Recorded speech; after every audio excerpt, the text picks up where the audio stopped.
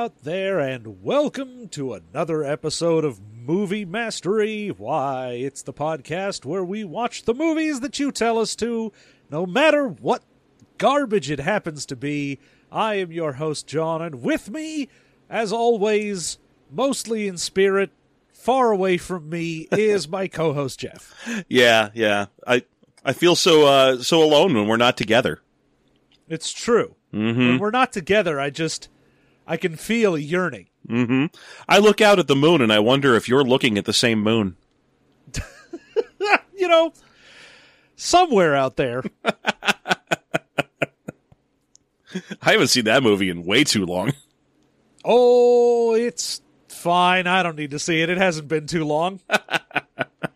I think I watched the first 20 minutes of it like a couple years ago and was just like, oh, yeah, I'm not into this at all. I mean, the first 20 minutes at least gets you the best song in the movie.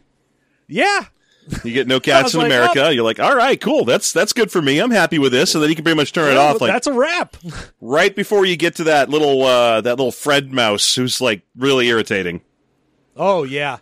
Like, that's basically it. Once you get to America and there's that mouse, it's like, hey, buddy, come with me. I'm going to show you New York. And I'm like, oh, fuck this. I'm a New York mouse. Hey, how you doing? 51st Street. And you're like, oh, dude, no. Hey, I love New York. And you're like, ugh. I hate your terrible ethnic name. I'm going to call you Vinny. I forget what he actually changed his Fievel to. Forvel. It changes it to Forvel. Jokes. Someone else's jokes. Yeah. So anyway, what did we watch? So we watched Space Truckers. It's about as good as that name would imply. It is, goddamn, this movie came out in 1996 and looks like it came out in 1981. There are parts of the fact that it came out in 81, or that it looks like it came out in 81 that I appreciate. I'm just going to lay my cards on the table. This movie wasn't any good, but oh no, the fact that it uses almost entirely miniatures for its special effects is commendable and fun to watch. So occasionally you'll be like, "Oh, neat! Look at that! They actually built a little model of that stupid thing, and they're smacking it against other stupid things." Then again, it does fail in execution because like they use CGI for asteroids, for blood spatters, for all kinds of stuff.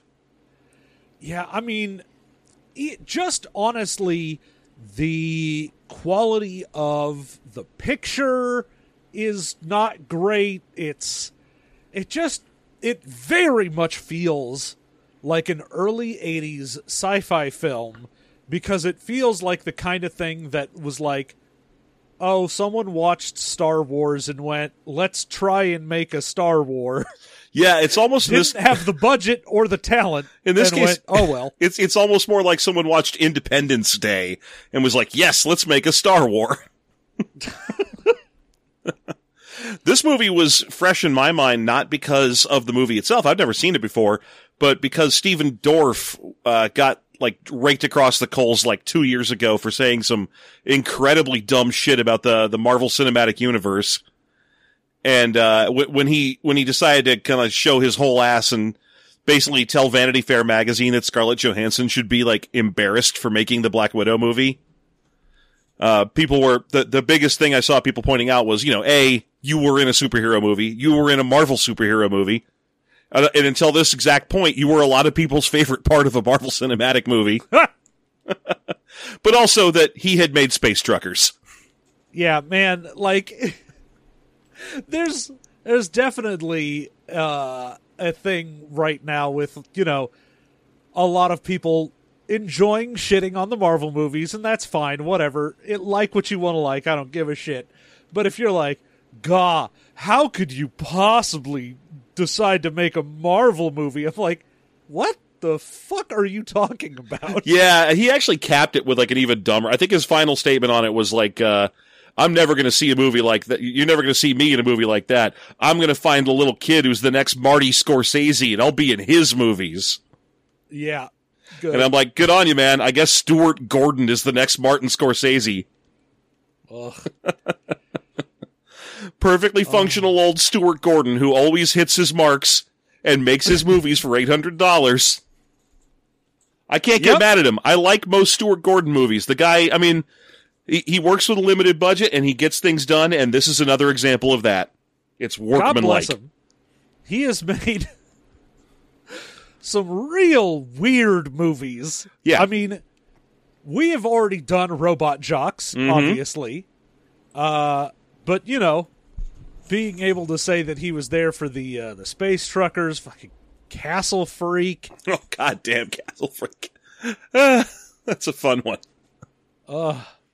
Yeah, Reanimator, I believe, is one of his. Yeah, Reanimator, Fortress, and Fortress is the movie that actually got this made, because Fortress actually did really well, you know, for one of his movies. They managed to raise like 20-something million, and we're like, yeah, fuck yeah, we're gonna make a big movie.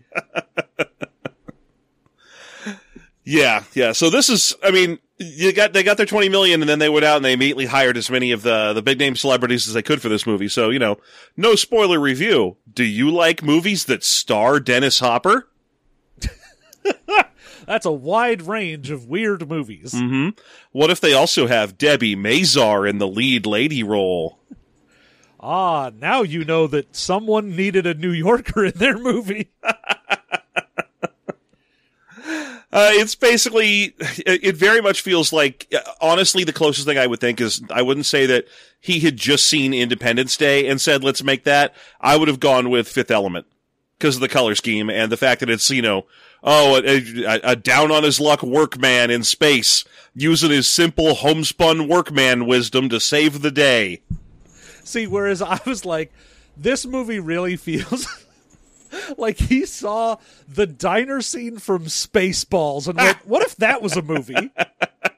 That's honestly significantly more likely, because this beat Fifth Element to the theaters by a year. Oh, yeah. No, this like, the look and feel of a lot of it, I kept going like, is that guy gonna tell me a joke about, like, Pluto and the bark, you dummies? I do like, you know, the diner scene gives us a little glimpse of a character actor that we recently lost. Mike Haggerty's in there. Oh, yeah. In this movie, we get a good old Mike Haggerty. Rest in peace. Yeah, so that's nice to see him so quickly after the end. Yeah. But, just to boil it down, this is a movie about a trucker in space, thus the name.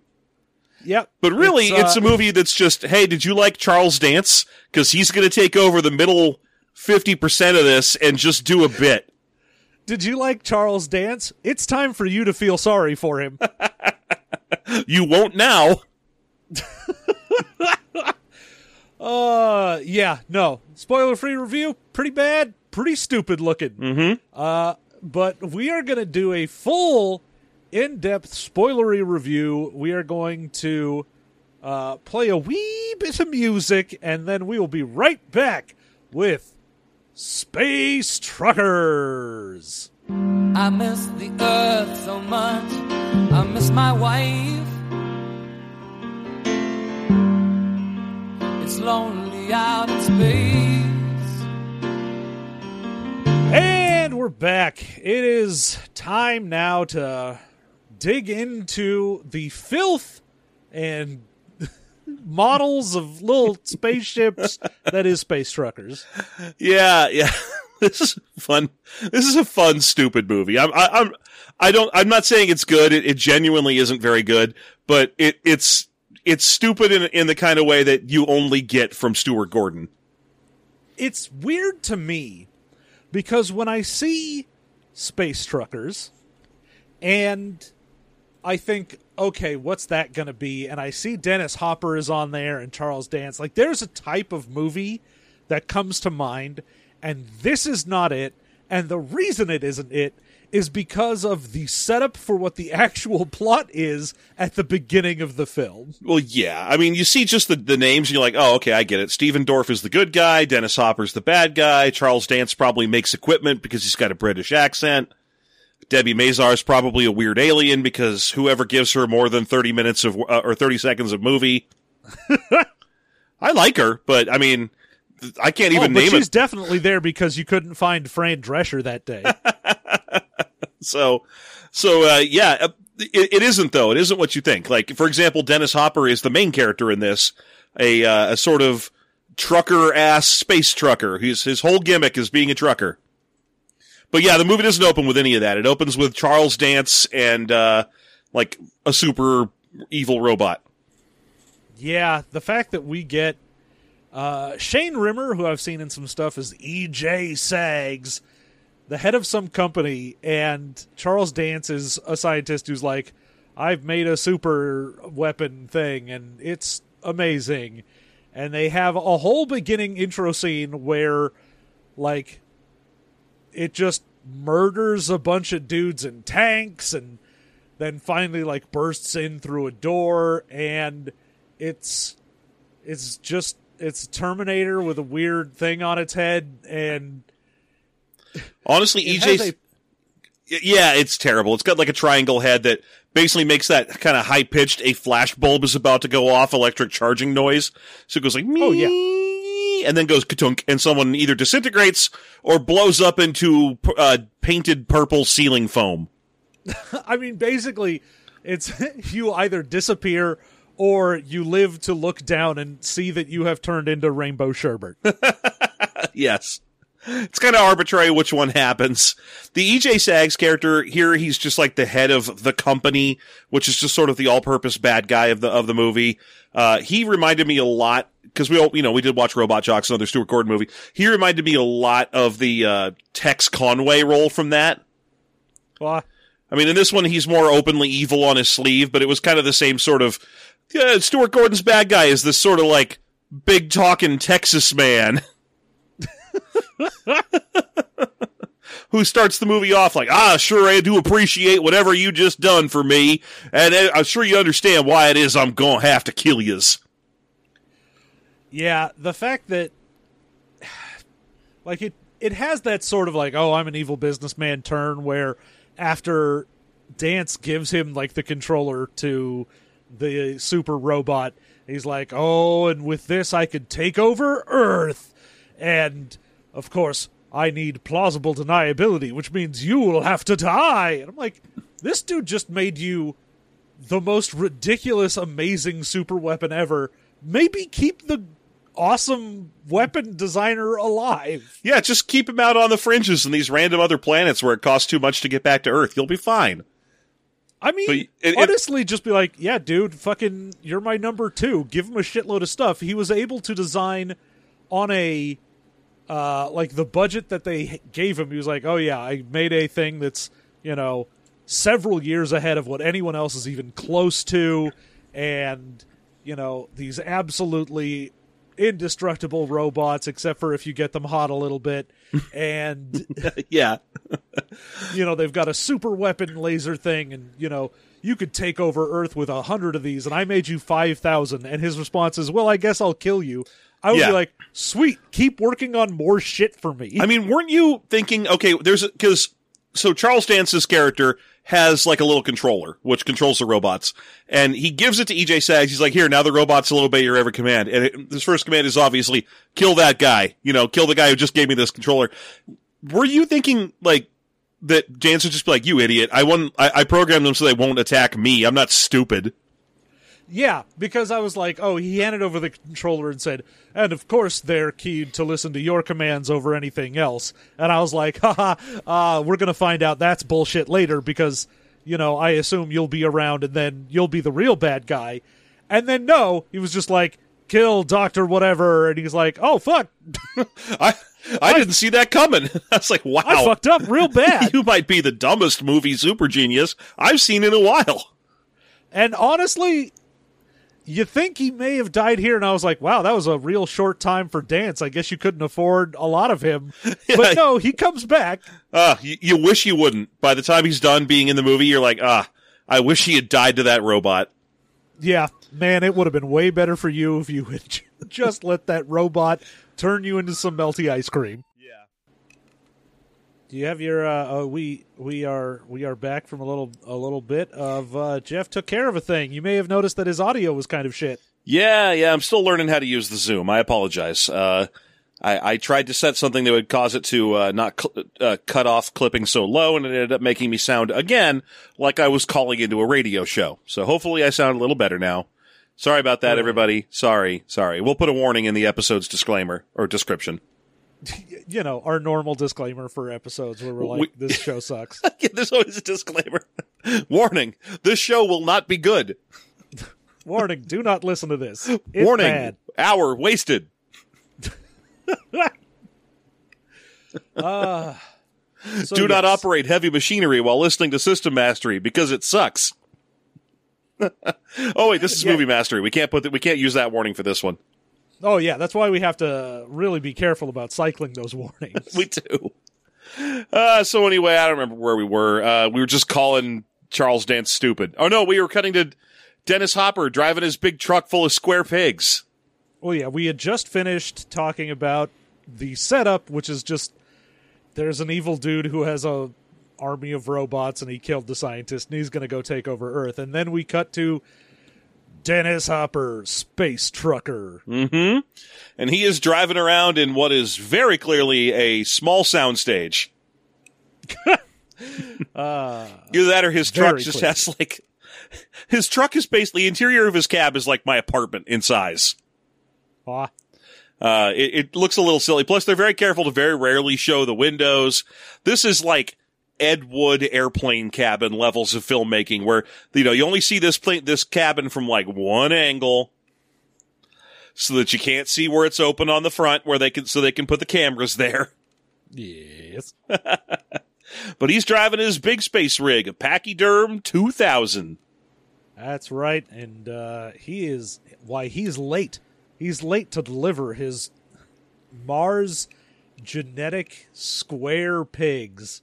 Yep, big old pigs that fill the exact shape of the cage that they live in. It's a really nice bit of special effects. It's cute to watch. It's like a bunch of Honestly, puppets. The square pigs bit when he finally goes and like opens up one of the things and you see it and you're like, oh, it's real nasty, just square pig. It's what it says on the fucking tin. Exactly. It's just a pig that fills a square cage up. It's fine. It looks hilarious and not stupid at all. It's fine. He even It's feeds definitely not dumb. he feeds one of them a hot dog. It's adorable. And I then, gotta say, yeah. the bit at the beginning with him and the pigs, and he's got like a hot dog, and he just sort of like squirts some mustard in the 0G and then like slaps his hot dog on it. I was like, all right, this at least establishes what I imagine a very good trucker idea to be. I'm just like, yeah, I'm just kind of a sloppy bitch eating a hot dog in my cab. I also like that they work in the 0G special effects here and there. Those are going to get forgotten fairly quickly. I mean, the 0G will not be forgotten because they're like, oh, everywhere has 0G. We're basically just going to say everything is like that unless you're on a station that has artificial gravity. Yeah, they use magnet boots. Man, the amount of visible wires in here was worse than the Flying Nun. Well, yeah, I mean, that is definitely true. You could definitely see, like, when he gets up to walk back to the back of the truck, you can see, like, the sleeves of his spacesuit that he's wearing around his waist. And those are supposed to just be floating because they're in 0Gs. This is going to be, like, trailing behind him. But instead, they're bobbing along behind him like they're Muppets being made to run. Every time they do anything in 0G in this and someone needs to move around, I'm like, it's not even the old, like, oh, well, TVs used to be so you wouldn't see the wires. I'm like, I can see the shadow of the wires on this dude. Like, this is not good. I don't think it was worth it. Ultimately, they could have just had one bullshit line about artificial gravity and called it a day. But they were like, no, our watch in trade here is going to be selling this thing on zero gravity effects, of which we have two. And Yeah, we're going to forget, it was- like, because there's a point where he's like activating magnet boots so I can kind of stomp around on here.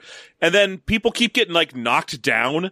Like in just a second, he's going to tell a guy, oh, careful, don't punch me. We're in zero gravity. That's not how you punch people. But when he punches him back, the guy flies backwards and lands on the floor. And you're like, how'd he do that? Yeah. It's it is definitely one of those things like, we only remembered 0G when it was, novel, and Yeah. then for the rest of it, we didn't care. Like I said, it could have just been fixed by having one line where they were like, it sure is great ever since we invented artificial gravity. Yeah, I mean, the thing is, I feel like, especially because this came out in the mid-90s, we had gotten so used to things like, a Star Trek or a Star Wars or whatever, where it's like, yeah, dude, you just walk around in a fucking spaceship and there's gravity. You don't need to worry about it. And the fact that they were like, well, that's not realistic at all. Anyway, here's our hyper-realistic version of it. Yeah, it's so weird that they decided to go on hyper-realism when it's like a movie about, a guy who owns his own space truck and he uses it to haul loads of square pigs from Mars to a space station. And George Wendt's going to threaten to cut him short. You're just like, why are we doing the realism if the movie's going to be this goofy and colorful? Yeah. And, I mean, the main thing here is George Wendt is in charge of this station where he is trying to drop these pigs off. Mm-hmm. And he's late, but he's like, oh, you still got to pay me for the pigs, whatever. They're mine until you pay me. And the whole thing is, he doesn't work for the company. Like every other trucker that we see is a company man, but he's an independent hauler, and that's a big deal. Yeah, it's a rare thing these days. But he is one of the last of a dying breed of independent haulers who owns his own rig and sets his own schedule. And George Wendt hates him and is a corrupt person in the first place. It's weird to me, though, because I'm like, if you've gotten to a point where you're like, even George Wendt says when he sees, like, Brad Dourif later on, he's like, oh, there are, 80 unemployed truckers out there that would love to get this haul. And you're like, then why are you using an independent trucker to begin with? And I'm sorry, did you just call Steven Dorff Brad Dourif? Maybe. I'm just checking to see whether or not Grima Wormtongue showed up in this movie and I didn't notice. That would be honestly amazing. Okay, so I just wanted to make sure. I don't. It's not like I'm gonna stand on a high horse about getting a name wrong. But, oh yeah, that is my bad. I am sorry. Chucky did not show up in this movie. I'm not mad. I was just confused because I was like willing to believe that. Oh, maybe he was in it. I didn't see him. Yeah, I got them Dorf names wrong. But no, Wendt plays basically the standard boss of an evil trucking company where he's like, I'm going to give you a quarter of what I owe you. Take it or leave it. And if you say leave it, I'll have my boys rough you up. Yeah, I just fucking pay the man for some pigs. I know. It's the fucking biggest company in the universe. I know big companies don't become big companies by paying people what they're worth, but still, this is like a minor investment. Oh, yeah. It's not worth this level of aggravation. It's the kind of thing where you're like, oh, you should, like, if you're the manager of some company and you're like, well, you're 2 days late, whatever, I still am going to pay you because I don't give a shit, and the amount of trouble it will cause me to try and get these pigs without paying you is more than it is to just pay you. Exactly. And we will see it is way more than it would have been if he had just paid him. Yeah, I mean, the thing I keep thinking is contract is going to be what it boils down to. There was a contract on these pigs, and just honor the fucking contract. If the contract had a thing about a late fee, fine, cite that and charge it. Don't just try and undercut him or say he gets nothing. And yeah, it is 100%, not worth George Wendt's time. But yeah, They have a little altercation where George Wendt sends one of his two goons to go kind of rough up Dennis Hopper, who Dennis Hopper is going to go through this movie being like, those kind of like sensible philosophy heroes you see in movies from time to time. He's one of those. So he's like, whoa, friend, that's not how you throw a punch in zero G. You got to put a shoulder into it. Watch this. And he like pops him in the jaw and knocks his tooth out, mostly so we can get a special effect blood spatter thing. An incredibly not worth it bad CG blood splatter. Yeah, pretty much. So, and then it's time to head on down to the diner. But the important thing is they're at a stalemate. He's like, you can't have the pigs unless you pay me what I'm owed. Those are my pigs until I get 6,000 space bucks. Pay the man his space bucks. I don't remember what they actually called the units in this. I'm going with the Spaceballs thing because that's like the closest analog to this movie. Unintentionally. Now, the diner is neat as well. It's one of those, like, oh, it's a spinning ring thing, so you have gravity, but it's like that it is pressing you to the outside of this ring. So the diner itself, like, as you're walking along, you would look like you were walking sort of like up a ring. Mm-hmm. It's a neat looking idea. I mean, obviously they didn't have the budget to go all the way and actually like show you someone doing that, but it was cool. I like that. There were several ideas, at least at the beginning of this, that I was like, oh, that could be cool. But we're not going to spend any time here to give a shit about this. Ultimately, all the opening of this movie, I mean, aside from the War Robot Charles Dance prologue sequence, this part kind of sets you up as you're like, oh, neat, it's going to be a movie about space trucking and unions and so on. That's going to be fun to watch. But instead, it's like, at a certain point, they get captured by pirates, and then that is the entirety of the movie. It's so weird that they're like, oh, we set up a weird, like, future space war movie, and then immediately dump to a trucker who's, like, worried about the company and trying to make a dime on his own living, and then, like, abandon that, and then go, this is about pirates, who gives a fuck? No one cares. But yeah, he goes to a diner, and we get kind of the bad side of Dennis Hopper's character here, because we see his friend who works at the diner, Debbie Mazar, and she is talking up a brand new trucker fresh out of truck training school, played by Steven Dorff. Yep. And his name was, I think, Joe Pucci. Mike Pucci. Mike Pucci. Yep. And Debbie Mazar playing Cindy, and Cindy's like, hey, Mike, something, I hope this all works out for you. And then, you know, Hopper shows up and is like, hey, this is my lady who definitely isn't my girlfriend, and yet I am going to claim her as my own. Hey, what are you doing talking to customers, Cindy? I thought I was your man. And you're like, she's a waiter at a restaurant. She has to talk to these people. Yeah. I need you to chill your shit. It's weird that he did. Yeah, it's one of those old-fashioned things you get from a Stuart Gordon movie, you know, like the main character being like, don't talk to other men, woman, and then like still being the hero. Yeah.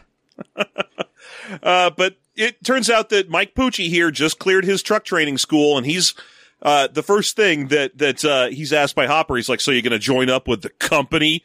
And, you know, this is another little bit of interesting business in the movie is he is a dyed-in-the-wool independent trucker, is Dennis Hopper's character, and he doesn't like company drivers, but, you know, Pucci points out, like, your breed is dead. You kind of closed the door behind you. I can't go buy a rig.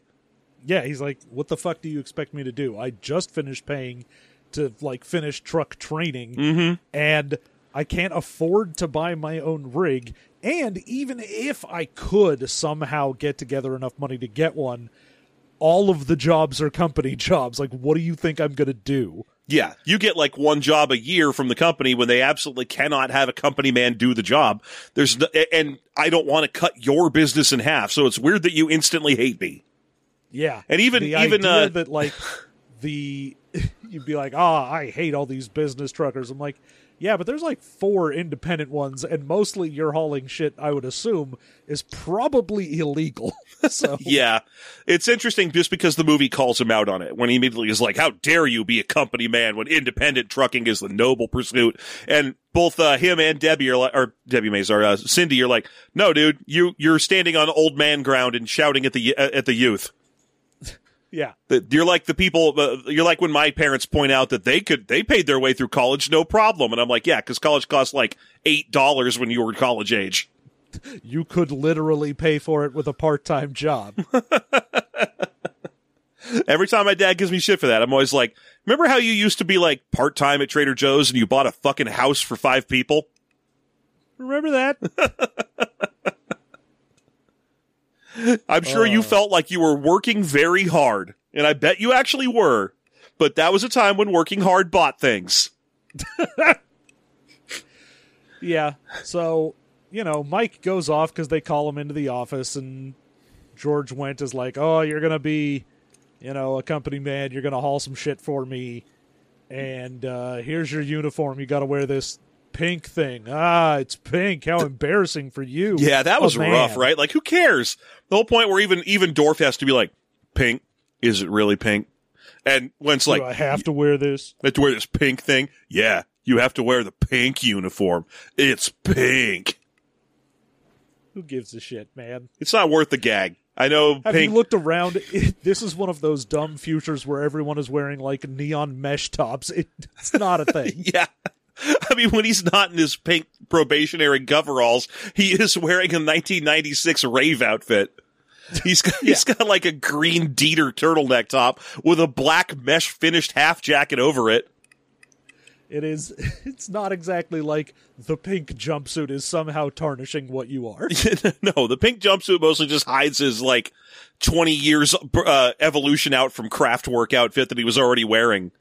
Wow. And Debbie Mazar's got one Niecy Nash from Reno 911 one of those hair lock things. Yeah. So everyone looks ridiculous. So the whole thing with like, you gotta wear a pink uniform was like, dude, come on. If this is how you find your comedy, you should be making a serious movie. Aw. But basically what he does is he hires him to do the pig job because he's going to steal those pigs, is George Wendt. Yeah. Now there's a funeral for a trucker that died to some pirates, thus setting up that pirates will be a thing in the future. Yeah, the dread Captain Macanudo is out there in the scum zone, and he got his hands on some trucker and sent back only his burned up dick, which fits in a coffee can. I'm like, what are you talking about? It's just I'm laughing at this point just because I'm thinking in my head I'm picturing the writers' room where they're like, hell yeah, they sent back his dick. That's going to be hilarious. Dicks are hilarious. Whereas all I can think is, what pirate's job was it to like get some tube, grab a guy's dick, put it in there, and then be like, all right, to space station, care of pirates. I mean, presumably it's the same pirate who had to put a like tube over his dick and then vaporize the rest of him. They're like, well, we got to save your dick, so I'm gonna hang on. Let me just wrap your dick up in some asbestos real quick. Then we're gonna VoIP the rest of you. Then I'm gonna mail your dick to a space station. Now, of course, this is before the super robots with the like energy weapon that can actually turn a dude into ice cream is around. Mm-hmm. So it's not like they had weapons that were like, oh yeah, we blasted a guy and it turned out, we got everything but the dick. Like, everyone else's weapons are mostly bullets or maybe a little laser gun. Yeah, and they do the thing in this movie where you can't shoot anywhere because it'll blow out a wall and suck everybody into space. Well, yeah, which is very funny because guys has a gun, and the second he brings it out, Went's like, "What the fuck is wrong with you? Put that fucking shit away!" And then that dude, literally, the next time he shows up on screen, fires a gun and kills George Wendt by blowing a hole in a window. Yes, sirree. It's like, how did he even get that gun on the station? Take that fucking thing away from your dumb man. Oh yeah, the second that guy pulled that out, George Wendt should have been like, "Okay, 1, you're an idiot. 2, give me that. Give me that. That goes in my desk. You can have it back when you go back to Earth or whatever the fuck." You could have it back at the end of class. But, yeah, so there's a whole thing. There's going to be a funeral for this one trucker who got killed by pirates. This is where we get to see Mike Haggerty for all of a second and a half.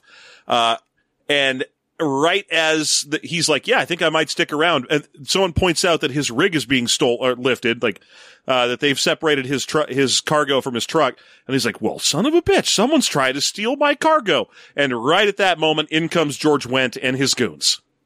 Yeah. And they're like, ha ha, fuck you, buddy. We're stealing your shit. Yeah. You're like, why would you, what? He's really just like, hi, we're here for the party to celebrate the dead trucker penis. So, and then we're here for the trucker penis? And then they break into a big old goofy fight, which eventually results in George Wendt getting sucked out a window by his butt. Ha-ha! Yeah, there's a point where he thinks he's safe, and then he makes gurgly pooping himself noises. Oh, no. Oh, bad things are happening to his butt. We're not going to show the bad things happening to his butt, thankfully. Yeah. Instead, he just gets popped out the window, and that's the end of that. But everybody has to escape this room because, big sucking hole into the vacuum of space. And our heroes escape by just holding hands so that none of them fall down. Yeah. Just the power of holding hands is fine against the vacuum of space. And then it's time for the fact that I guess Dennis Hopper has been working off of this space rig for so long that he knows that there is a secret bathroom elevator to a secret weird man who gives out secret truck jobs. Yeah. If you go into the woman's restroom and open one of the stalls, there's a lady in there who's like, how dare you come in here while I'm trying to use the restroom? But she's actually a robot, and you can rip the top of her head up and, like, punch in some numbers and go down to see a guy, and he's like, I've got a weird job for you. Yeah. So there's this dude down there who, I'm not sure why they took this guy and dressed him up in makeup as well. I'm assuming they just thought it would be funny. But there's this dude down there named Mr. Zesty. And Mr. Zesty will give you a job if you want. And this job is you've got to get this big cargo trailer full of sex dolls to the high orbit of Earth. You have 60 hours to do it. And if you were to fly straight to Earth from here, you'd make it there in like 96 hours. So it's a doomed job. It's weird to me, though, because, I mean, clearly, obviously, this is going to be the robots. Yeah. But, like, these are the single most amazing, like, murder robots that have ever existed. You've got a huge shipment of them, and you need them in order to take over Earth. And the fact that you were just like, I'm going to find the weirdest idiot I can out in space and then ask him to find a guy for me instead of just being like, I will hire the fastest, most reliable truck person I can to get it there. Personally do that. Well, I mean, the other thing I kept thinking is like, okay, if shit hadn't gone sideways upstairs, what was this Mr. Zesty guy going to do? Yeah, he's like, well, I've got this mission. I'm like, okay, but if no one had come to see you, this thing that needed to be done in like 2 days would have just sat there on your weird middle of a space station from a toilet desk. Yeah. Yeah, it's a strange moment, but basically it works in everybody's favor because Dennis Hopper needs to get off this station before they kill him for killing George Wendt. And the same thing is now going for Steven Dorff because he chose to help. And also Cindy needs to get back to Earth because because her mom is sick and she wants to get back to see her mom. Yeah, her mom is getting a operation to help her. And so she's like, I gotta go back. She's getting some expensive work thing done, and I promised I would go see her.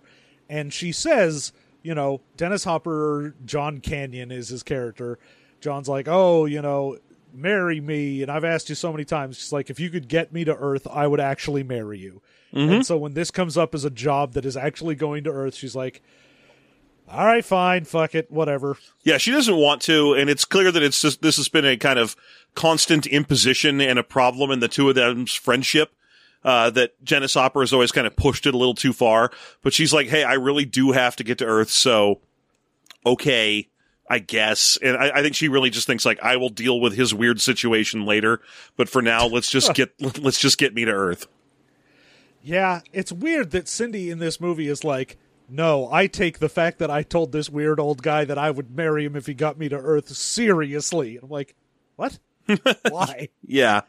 So now the three of them go get in their truck. They have their new equipment strapped to them, and pretty much they just leave. There's a little moment where cops try and stop them. But this is a weird moment. They're like, okay, well, we're on the trucker superhighway to Earth. It's just a bunch of buoys that are like 50 feet apart from each other for some reason. You'd think they'd be spaced out. After all, it's in space. But by driving with some fancy trucking, he manages to smack one of the buoys, and then it kind of dominoes a bunch of the buoys and gets in the cop's way. And at least one of my favorite lines in the movie where someone calls in, I assume it's Mr. Zesty pulling strings, because someone calls in and is like, don't chase them, let them go. And one cop's like, what? No, we have them. But the other cop just goes, man, I love following orders, and just stops. Yeah. They just turn around. Now, of course, I assume this is because it was like, oh, this is, from the company. The company owns the space station. So they're like, oh, no, let him go. Yeah. Well, it turns out right away, Dorf tells us helpfully, Poochie tells us helpfully, hey, there's no way you get to Earth by following the freeway in time for this. And it sounded like the kind of job you have a shitty old rig. Yeah, you have an old rig. And he's like, no, I have a powerful rig, an old Pachyderm 2000. It's the best there ever was. But also, you are correct. I will not be able to get there by staying on the space lane. So we're going off-road, kind of. I love this concept because, it's space. It's not like there's a lot of shit in the way.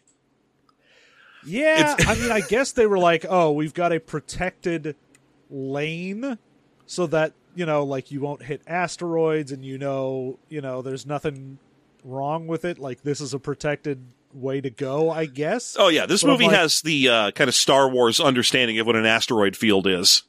Where normally, if you're in an asteroid field, you don't see any asteroids, and even if you do see an asteroid, one thing you definitely don't see from that asteroid is any other asteroids. There's more asteroids in an asteroid field than not in an asteroid field, but they're still so spaced out that they are vanishingly rare.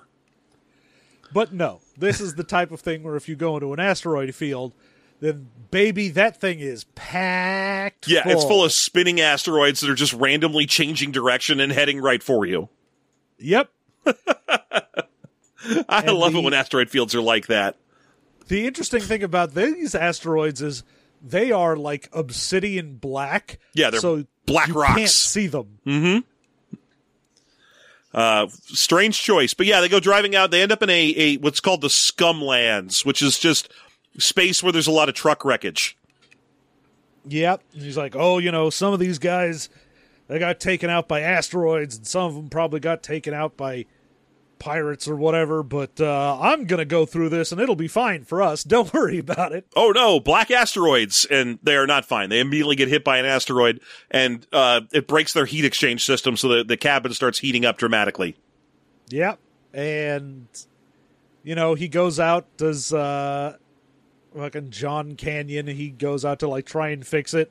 And the second he tries to break off the coupling of the cargo from the main cab, like, two little automated laser defense things pop up and are like, pew pew. Yeah. So it turns out the cab is heavily, or the cabin, or God, the trailers are heavily defended. Also, he's been being an asshole to Mike the whole time. So when Mike's like, hey, I'll come out there and help you fix it, he just goes, no, it's a one-man job. But this turns out to not be in his favor because it's getting hot in the cabin. So both Stephen Dorff and Debbie Mazar immediately take off all their clothes. And for the record, this is going to be the last time we see Debbie Mazar in fucking clothes. She's in her underwear the rest of this movie. Yeah, she will strip down to a bra and the world's longest panties and then just stay there. Even as other characters get dressed, she's like, nah, I'm good. Yeah, they're like, hey, do you want a shirt? Nah, I'm fine. Yeah, I know what this is. I know where my bread is buttered.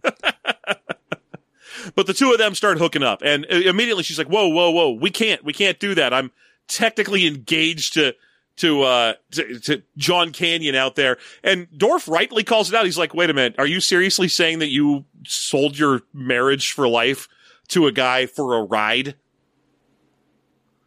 And she's like, yeah, now that you say that, that does sound bad. Yeah, that does sound stupid, but I am going to honor it because I am an honorable woman. Yeah. Like, all right. Yeah.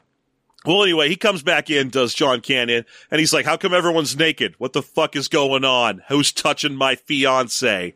Yeah, I bet it was your idea to get naked, huh? And he's like, yeah, it was, because it's fucking 100 and some odd degrees in here. Yeah, now, if you don't mind, can we route the cabin through your refrigeration system? And he's like, I don't buy upgrades for my truck. It's a stock truck. Yeah, I don't go in for options. That's a sucker's game. That's how they get you. So they're going to die from that. And as they decide, as they're going to die from the superheat, they might as well at least drink a can of Zucks, which is the local space beer or soda. Or something. Because it's not like... I mean, again, this is supposed to be zero G. They, like, crack it open and it's not like liquid comes out of it or anything. It's true. Yeah, no, like we said, they just constantly forget whether or not it's zero G. Yeah. But that's fine. At this point, they get captured by a space liner that's a pirate ship.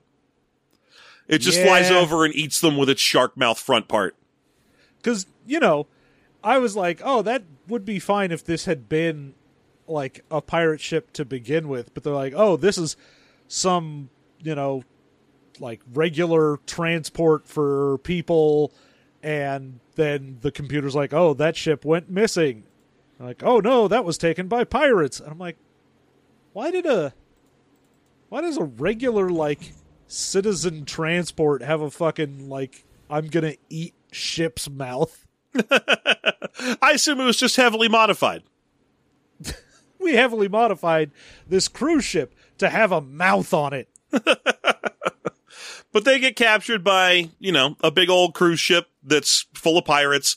The dude comes in. His name's Cutter or Cuddy. He's the second in command on the ship.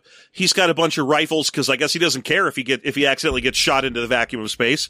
And takes everybody by gunpoint and chains everybody up in the main building and then waits for the captain to arrive. And oh boy, the captain arrives and it's Charles Dance. Charles Dance is now the worst. At first, I was like, oh, that's weird. This guy kind of looks like Charles Dance. And then I was like, oh, no, wait, it is. That's even weirder. Yeah, that's Charles Dance, all right. And then, he's got, like... At first, you think it's just sort of the standard pirate shit. So he's got, like, oh, I've got a space peg leg that's sort of metal and got those, like... 50s Astro loop things on the bottom of it. Mm-hmm. And, I got one eye and a hand that's like a little grabber claw. And you're like, oh, okay, I get it. You're standard space pirate now. Mm-hmm. It's much worse than that. He is, in fact, a fully cybernetic space. He survived his encounter with the robots because he was in his own lab and was able to fully rebuild himself. Yeah, because when, half of your head gets turned into sherbet, you're like, oh, it's fine. I can put that together. I got another half a head. I can fix this.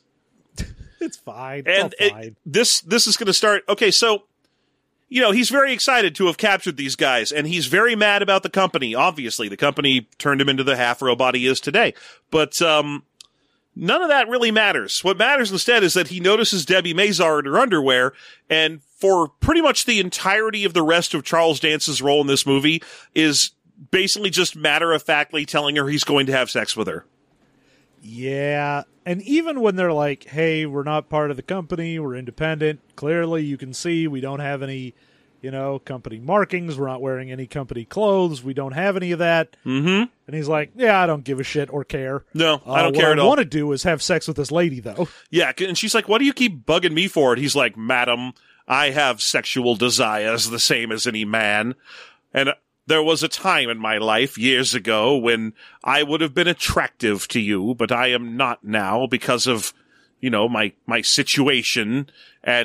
But I would like to have sex with you anyway, and I will have sexual relations with you. And you're just like, oh my God, this is still going. And finally she's like, fuck it, I'll sleep with you if you let us go. Yeah. It's like, fine, just fucking take the cargo. I'll have sex with you and just let us get the fuck out of here. And he's like, haha, very well. Really? Very well, I shall believe you. Please escort me. She even is like, why don't we just have sex on the floor in here? I don't give a shit. And he's like, perhaps my quarters would be more comfortable. And, I mean, I don't even know how to tell you this. That's all it is. When they go to his quarters, he just keeps talking about what it is like to have sex now that he's half robot. And then the main funny joke, he's got a dick that has like a pull cord, like fucking lawnmower or something.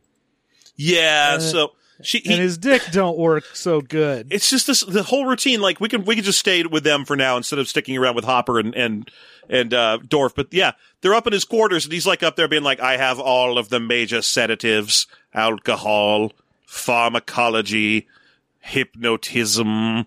And she's like, I don't care. Can we please just have sex? And he's like, very well, I shall slowly disrobe. As you can see, my butt is 2 robot bubbles. I've got a real bubble butt. Ha. I'm very a joke I make. Then he walks over nearer and he's like, My wang emits an electro-wang pulse every 3.2 seconds, designed to drive a woman wild. And she's just grossed out. So finally he just kind of collapses on top of her, and she's putting up with how gross it is. But then, yeah, his dick don't work. And he's like, this doesn't happen often. But then she just sort of kicks him, and he falls down. And again, I guess his quarters have gravity because the dude's barefoot. Oh, yeah. No, the passenger ship 100% has gravity because everyone on the passenger ship is like, we just walk around. It's fine. This ship has artificial gravity for some reason. Yeah. No other ships do. So, yeah, he gets knocked to the floor, and one of his legs comes off, and he's like, you will die. And she grabs all of his clothes and puts them on and leaves. Well, yeah, she does the fighting Bane thing where she pulls all of his tubes. Mm-hmm. And she, basically is telling him he's gross. Green goop going into you. I'll pull that tube of goop. Yeah.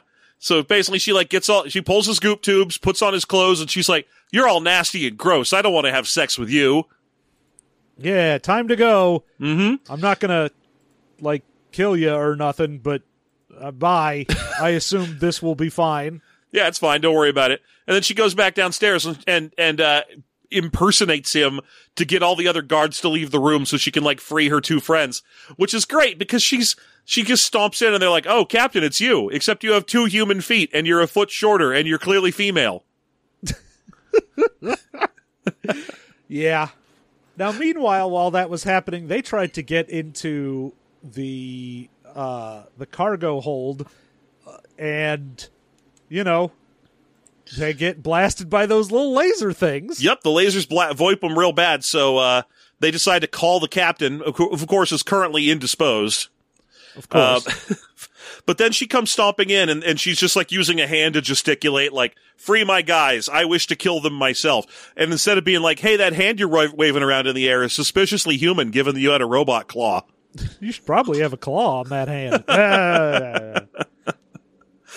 But she gets her guys freed, and just as she's like, great, now we're going to go get in the ship and get away, the captain comes stomping back in and is like, well, okay, you were just going to have to sleep with me and I was going to let your people go. Now you shall have to sleep with all 312 of my crew members instead. And then he uses some giant fucking laser thing to cut a big hole in the side of the cargo. Mm-hmm. And oh no, there's a killer robot. Yeah, the other fun thing there was when she's up there, not sleeping with the captain, Dorf and Hopper are sitting back at the, tied up to the chain, and Hopper's like, we gotta go rescue her. She might be in trouble. And, I'm sorry, that's Dorf. Hopper's routine is to be as laconic as possible. He's like, listen, kid, she's done worse for less before. And besides, who are you to get jealous? She's my fiancé. Quit trying to co-opt my jealousy. Why? And I was like, yeah, dude, but you should also want to rescue her from sleeping with a half robot who is almost certainly going to kill her when he's done. Yeah, pretty certain you're all going to be dead unless you get out of here. But his whole thing, even when the pirates board him, he's like, don't try and fight back, just hang out. Let them do whatever they're going to do. Yeah. Yeah, that's exactly right. And that's his routine the whole time. He never seems to believe that he's even when he's in real danger, he's always like, the easiest way to get through this is to hold still. It's okay. Their vision is based on movement. So, he cuts a big hole in the ship, does Charles Dance, and 2 of his men go in and they're like, boss, it's a bunch of weird laser guns or something. And Dance comes in, he's like, well, shit, this is my robots. These are my babies. And at first he's like, oh, this is great. I'll just reprogram all of these, and then I'll be able to take over the company, and then we'll be in charge. But then someone's like, oh, hey, one of these is missing. And he's like, well, fuck. Ah, fuck. How long has it been missing? We are for sure doomed. And indeed, out comes a murder bot, and we cut to outside, and we just see, some laser blast things and noises and whatever, and then it comes out and starts murdering the Christ out of a bunch of pirates. Yeah, the scene where it So it flings a bunch of pirates backwards and kills a bunch of them, and eventually they manage to stop the robot somehow. And there's a long extended scene where one guy's like, "Oh, it smells like hamburgers. Who's cooking hamburgers? I'm hungry." That was when he got shot by the little laser on the thing. Oh, that's right. And they're like, "It's you. You smell like hamburgers because you're being cooked," and he dies. That's right. Sorry. Yeah. But they managed to essentially get away because they're like, all right, I'm going to hit the button to open up the big mouth at the front of this thing, and we'll get into our cab and then fuck off. and indeed they do. And, I assume for some reason in the past hour since we've been captured that they fixed the thing that the asteroid busted.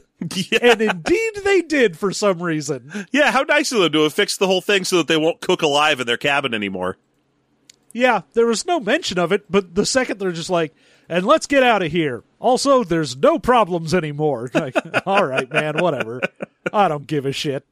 Yeah, I think they specifically say that they're like 5 minutes from being reduced to full cooling, because he's got there's a voice on the truck that's name is Bitchin' Betty, and Bitchin' Betty always answers questions like a Star Trek computer. Yeah. And Bitchin' Betty is like, "We will not be back to correct cool temperatures for 5 minutes," and he's like, "We don't have time for that, Betty." So there you go. But they get back on the truck and they escape, and sure enough, that robot, you needed to escape from it, because right as they're getting away, that passenger liner pirate ship blows up behind them. For no reason. Yeah, we don't know what happened exactly. It's one of those things where, like, okay, there was a murder bot with like a weird ion cannon face or whatever, and I get that could do some damage, but that got sucked into space. Mm-hmm. And so did everyone inside. But apparently opening the front thing when you aren't ready, I guess, blows the ship up. Yeah, because it fully explodes, and now they're heading for Earth, but as they're making their way out there, they start hearing a noise back in the cabin, and Mike and John Canyon decide it's time to go investigate that noise. Yeah, and they're like, oh, someone's like plinking out an SOS Morse code thing back there. Mm-hmm. And it is the mostly liquefied body of Charles Dance hanging out. And he's like, yep, well, here we are. Just to let you know. He just wants a cigarette lit. Murder bots, and I made them, and they're going to come out. There was one, and then there will be 2, and then 4, and then 8, and so on. And that's how they activate for some reason. And here's a controller, and if you hit this button, it turns them off. Yeah. But it only turns them off if they're currently turned on. So you can't go around and like preemptively turn them all off. Nope. They have to be turned like fully formed and ready to murder, and then you can turn them off. Yeah, because otherwise it wouldn't be any fun. There wouldn't be any random danger to it. No. But then he's like, well, anyway, boys, if you could use this controller, that'd be wonderful. And then he like dies. And Dorf has to be like, for a rapist pirate, he wasn't such a bad guy. For a murderer, rapist pirate. And it's like, nope, stop. The moment you start that sentence, stop. But yeah, so now they have a little controller that can turn the robots off. And sure enough, here come 2 robots. And Dennis Hopper turns them off. He's like, oh, neat. Yeah, works. Great. And then shit starts happening on the outside of the ship, and I don't know. It gets all... They have their way back to Earth now, but robots are going to keep coming and trying to kill them, and he has to make sure he can turn them off, but they'll be coming from random angles. Like, sometimes they'll come from outside the ship and beat their way in. The next time when they get 4 coming, 2 come at them and they turn them off, and they're like, oh, where's the other 2? And then they notice there's a hole in the side of the fucking thing, and they're like, oh, shit, they're crawling on the outside. Yeah. So now they have their final plan, which is, okay, we can't all go together in this truck anymore. There's too many robots. It's too dangerous. I'm going to take my truck and I'm going to head in with these robots in tow, and I'll try and burn them up on reentry. You 2 take the 2-person escape pod that we mentioned earlier in the movie but didn't use because it was a 2-person escape pod, and you're going to escape to Earth in it. Yeah. And I love that we have had a lot of scenes of like people just unloading fucking we know that they've been hit by like tank shells and just tons of rounds of ammunition going into these robots, and they are just absolutely unfazed, completely indestructible. But now if like this fucking escape pod shoots its jets near them, they're like, nope, we disintegrated. Yeah, also, we hit a point where all of a sudden machine guns work on them just fine as well. I mean, it doesn't stop them. Yeah, but it pushes them back so that they can kind of get away from them. Or up until that point, they've just been doing that implacable thing where they just kind of just keep walking. Yeah. You shoot them and they just walk towards you again. Yeah, so guns don't matter unless they're being held by a protagonist. Exactly. So now the plan is in motion, and it works. The two of them get on their escape pod and they blast off for Earth. Meanwhile, Dennis Hopper has to do a bunch of repairs to the truck and then try and fly it in safely. Yeah, he's trying to get the cargo released from his cab so he can be like, all right, I'll set the all the like cargo in a decaying orbit so it'll just, crash into Earth and burn up, and then I'll be able to fly my cab down. Now, he tries to do a bunch of like C4 explosive stuffs and blow the hook to his cab up, does not do anything. And he's just like, well, fuck it. Yeah, and then a bunch of robots are threatening him. And he's in a spacesuit, and the windows are blown out on his truck, and he flies into Earth. And we get the shot of Mazar and Dorf having landed successfully. And they're watching. They can see his cab up in space, and they're like, "Look, he's gonna make it. He's in re-entry right now. He's gonna make it." She's like, "Well, he's on fire. He's supposed to be on fire. He's in re-entry." And then he blows up, and they're like, "Well, that's not supposed to happen. That's a sad." Right. Aw. And then they hear him yelling. They're like, "Hey!" He's like, "Hey, I'm right here. I'm on a parachute. Even though my cab was miles away, I coincidentally parachuted in right where you're standing." Oh yeah. Even though you saw my cab burning on re-entry and blowing up like miles in that direction, I'm going to be coming in on a parachute from the other direction. You're like, how? Also, you would be burning up because you would have had to leave when it was still in the, you know what? Yeah, basically, if your ship's burning up on re-entry and you jump out, you'll suffocate. I don't even know. Because you'll fall slower. But so you won't get as much friction from atmospheric stuff getting you, but you'll suffocate and freeze to death because you're really high up still. Yeah, it's real good. It's real good. It's good times, fun for everybody, and yeah, he's like, "Yay, we all made it. All three of us made it. Now let's go meet your mom." Yeah. And also he is released right before he puts them on the escape pod and sends them away. He's like, "Look, I need to clear the air on this one. I was being all fucked up when I've tried to force you to marry me for a ride to Earth. That's on me. I'm not a good person. I'm sorry. You two, though, should go get married immediately. Go immediately. As soon as you land, run to a church and get married in that church, and then start making kids immediately. You hear me?" Yeah. I was like, also not your thing. You don't get to decide who gets to marry her. You're not in charge of who marries Cindy. Yeah, there's this moment where he's like, "I was a bad person when I tried to force you to marry me. So instead, I'm going to force you to marry Steven Dorff." And I'm like, "You shouldn't marry Steven Dorff. He has zero prospects right now. He's a wanted criminal, and he doesn't even own his own truck." Oh. But they go off. Yeah, they go off to visit her mom. The mom, who he had seen a picture of a while ago and was like, "Oh, she was so hot back in the day." And she was like, "Yeah, this was 20 years ago."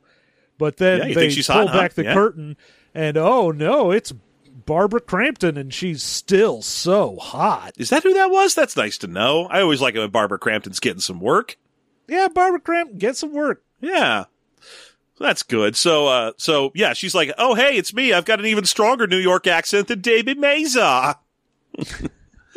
And then she's hiding behind a curtain so that we can do a whole gosh routine when she finally reveals that she is indeed, hot. Barbara Crampton hot. Because she's like, 25 years ago or 20 years ago, I got frozen. I got cryo-froze because the operation I was having was to cure a disease that there wasn't a cure for yet. So I've been frozen, and now I'm like Tupperware fresh, baby. Yeah, I'm still a super hot lady. And Hopper's like, well, good gosh, I'm an old man. And she's like, well, by the powers of having been frozen for 20 years, I guess I have to date old men. Yep, I guess I'm into you now. You're the only protagonist left. And that's when a bunch of cops burst into the room, but they're like cops with sunglasses in orange. And they're like, they're the Secret Service for the new president. The new president of the world, E.J. Saggs. I bet you thought he wasn't coming back. Yeah, and he's like, hey, I'm the president. Looks like I didn't need to have a bunch of murder robots to take over anyway. I could just get elected. Privatized Earth. Yeah, I love that. I love that he comes in and he's like, hey, so, thanks for saving the Earth from me. Cause yeah, that's my fault. But here's the deal.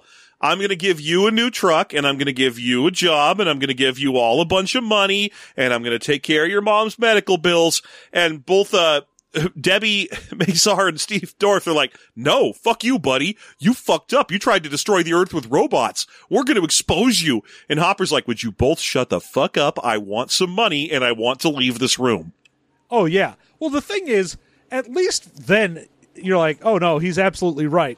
If this guy who was going to murder everyone with, like, murder robots shows up and is like, hey, I'll give you all this money as long as you don't tell anyone about the murder robots. If you're like, no, I will definitely tell everyone and I don't want your money, you're like, oh, then you want to be murdered by him. Because those are your options. Yeah, but basically...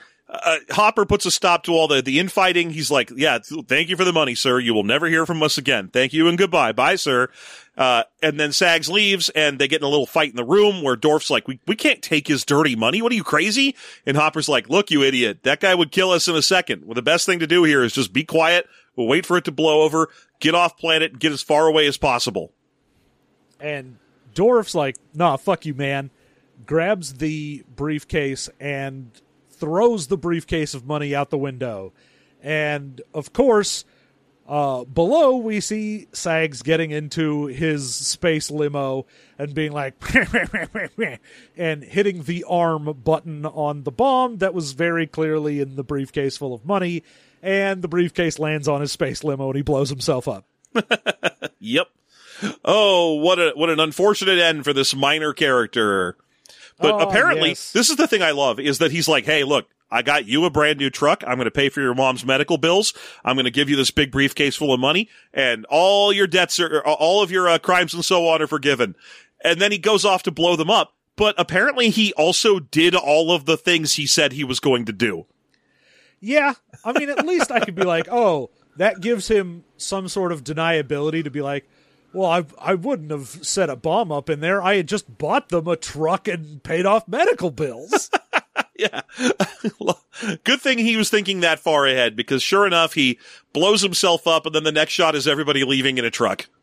Yeah, because, Cindy's mom is like, yeah, sure, fuck it. I guess I'm a trucker wife now. I wasn't doing anything important. I'll go be a trucker wife. I've been on ice for 20 years. Whatever. I'll take whatever you give me. It's fine. And then they blast off. The end. Good God.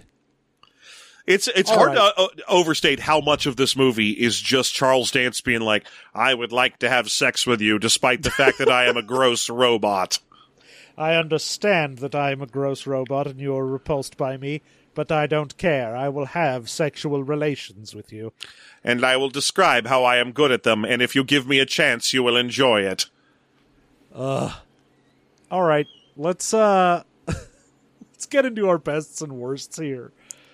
So, for Space Truckers, what would you say your favorite thing in the movie was? I like the opening, not the super opening, but the part where it's just like about truckers in space, and it's just, George Wentz like the mean pit boss, and he's got like goons, and there's a trucker bar. If it had actually been about space truckers and not just a sort of attempt at doing a Star Wars style escape from pirates adventure, I would have liked this a lot more. So I like that little bit where it was just world building and setting up that like, oh yeah, space truckers are a thing.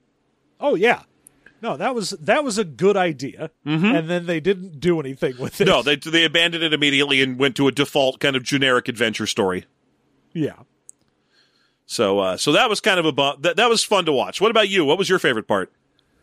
I mean, I really did like the diner itself was good. I enjoyed the we've got this gravity ring, so you can walk around a ring shaped diner, and that was fun.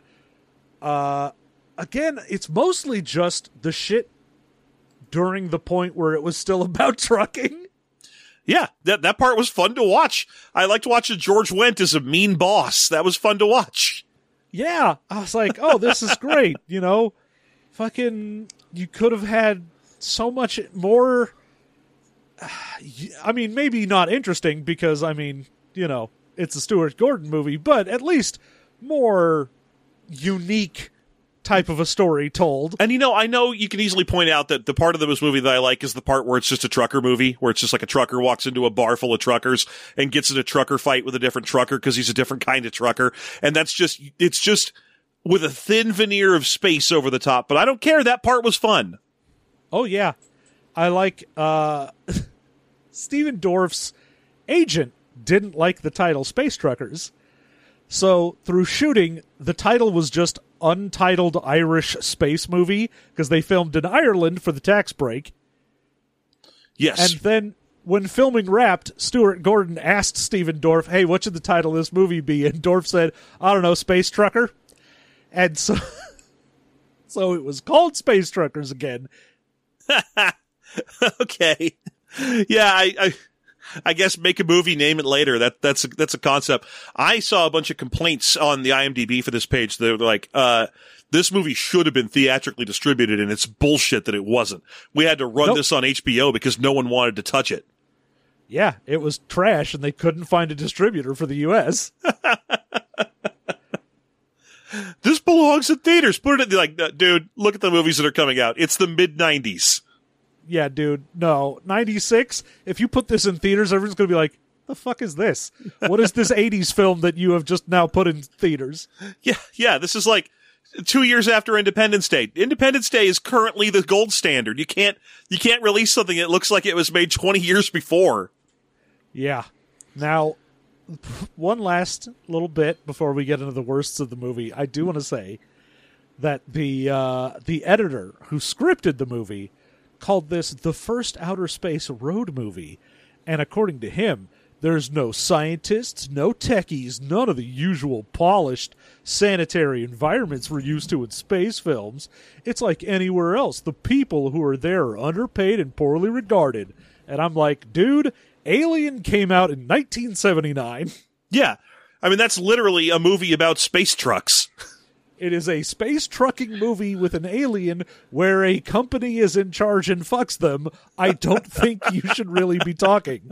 Yeah, it's killer robots instead of an alien, but this is a pretty clear alien ripoff. Good Lord. It's the first movie where where space is gritty and you just have to live out there and work in it. No, it's... No, I'm pretty sure people have been using, abandoned factories for their spaceships that are all drippy for a while now. What a great thing to say. Anyway. I mean, maybe it's the first movie about, interplanetary truckers staying in the solar system. Maybe? I can't say that for sure. I know the Cowboy Bebop movie, which is about interplanetary truckers staying in the solar system, came out in 2002, so it does beat that. Well, hooray. All right, worst thing in Space Truckers for you. I mean, it's just the extended sexual assault sequence. I mean, what else is it even going to be? Just the part that's just Charles Dance rattling off how he's going to have unpleasant sex with this lady any second now. It goes on for fucking forever. It drags the movie to a dead halt.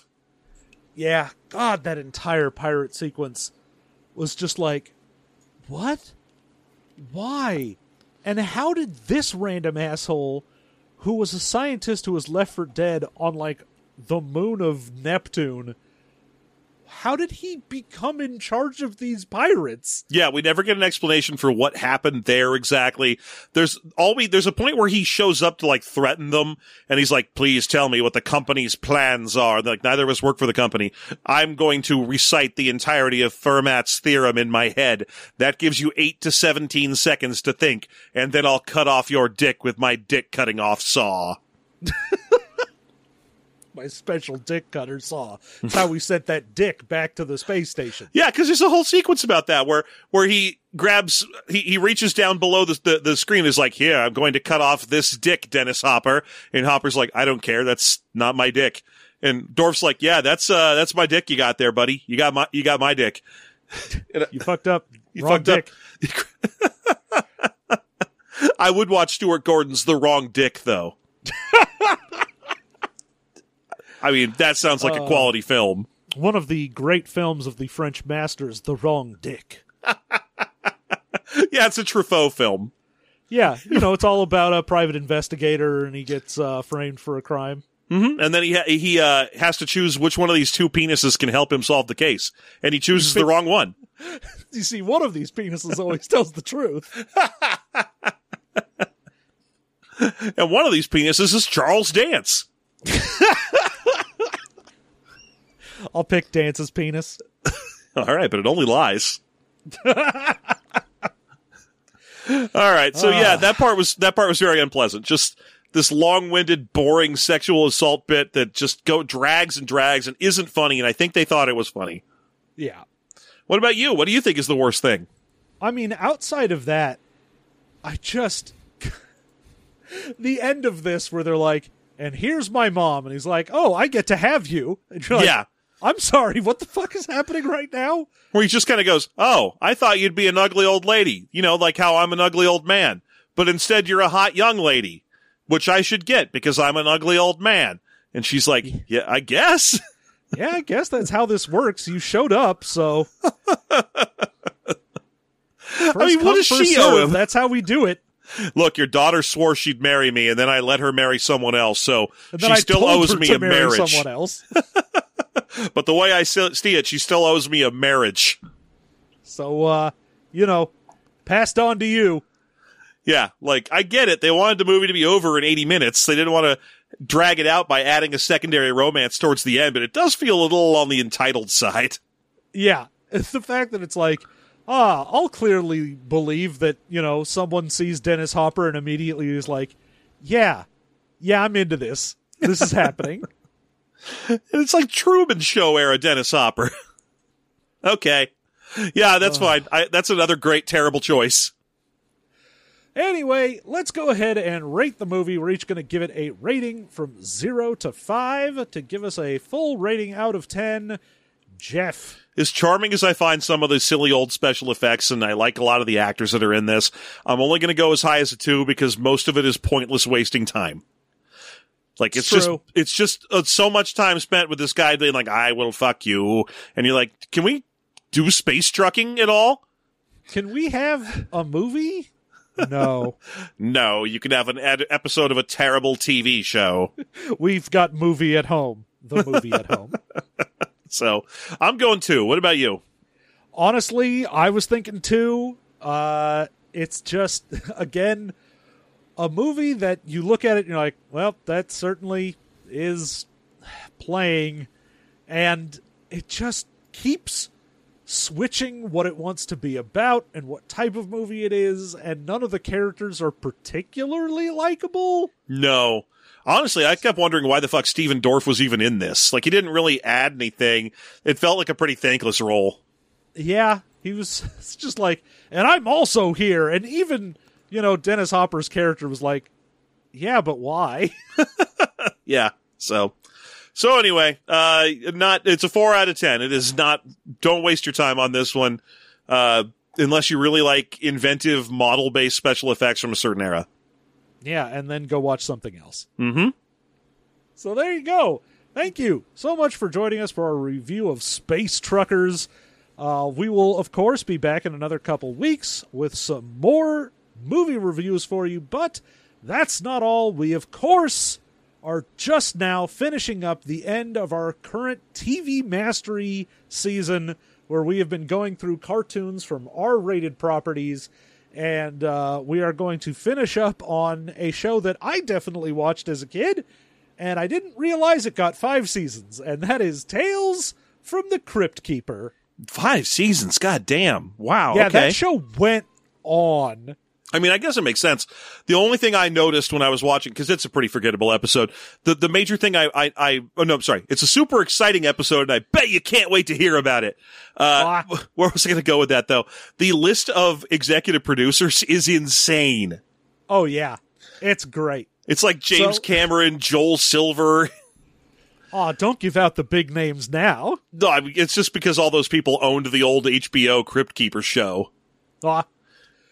So, But yeah. yeah, join us over on Patreon. If you want to listen to that, head over to patreon.com/System Mastery. That's where all of our bonus content is kept. At the $5 level, you unlock everything. You get our System Mastery bonus content, the Expounded Universe, the TV Mastery, and the Afterthought Monthly, as well as all of our Discord channels getting unlocked. You get some cool colors for your name in the Discord. It's cool. It's great. I love it. What a deal. And, of course, if you can't afford to financially support us, but you still like what we do, you can just, real quick hit a 5-star on whatever you're listening to this on, and that'll be nice. Maybe the algorithm will point us out to somebody. Yeah. Somebody who's got $1 million billion. Somebody we just need who's that got one whale. Ray Liotta money. That Ray Liotta money. That's all we need. All we need is a 5-star rating for Ray Liotta to notice our podcasts. Mm-hmm. So, thank you so much for listening. Thank you for coming along. We will be back in 2 weeks, and until then, you all have a good one.